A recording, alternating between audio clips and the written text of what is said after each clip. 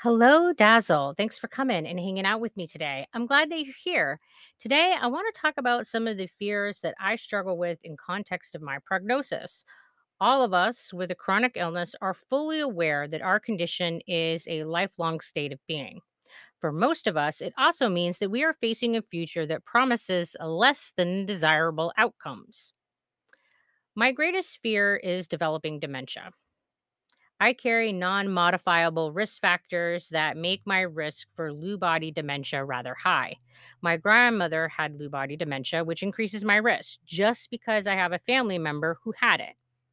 There is research that suggests that those with ADHD are at a higher risk for Lewy body dementia. However, a meta analysis of the research on this topic does challenge the conclusion. Either way, I can't change that I have a diagnosis of ADHD and that it is currently considered a potential risk factor. And I'll add on to that the risk that goes with some of the medications that I'm taking H1 antihistamine, H2 antihistamine, and Citamet. And I feel like my risk for dementia is pretty high. Most of my self identity and my ego are wrapped up in my cognitive abilities, the things that I enjoy as hobbies or intellectually driven. The purpose that I have found in life is based on my medical knowledge. What happens if all of this slips away from me? The idea is terrifying to me. This is the single greatest fear that I have. And I have also accepted that it is likely going to be a part of my life when I become older. There are other things that are projected for my future that I'm not looking forward to. Absolutely.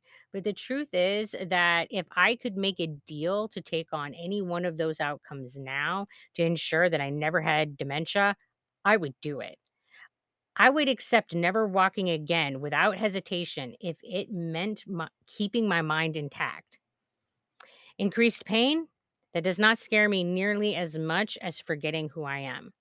Constant uncontrolled movements is less scary than losing hold of all the information that I have spent years working hard to learn and master. Because I'm so afraid of dementia, I am often asked why I continue to take the medications that I'm taking. Well, because breathing is required for continued existence. Not taking the H1 and H2 antihistamine means letting my mast cell activation syndrome go uncontrolled. That means rolling the histamine dice. Anaphylaxis always comes with the risk of dying.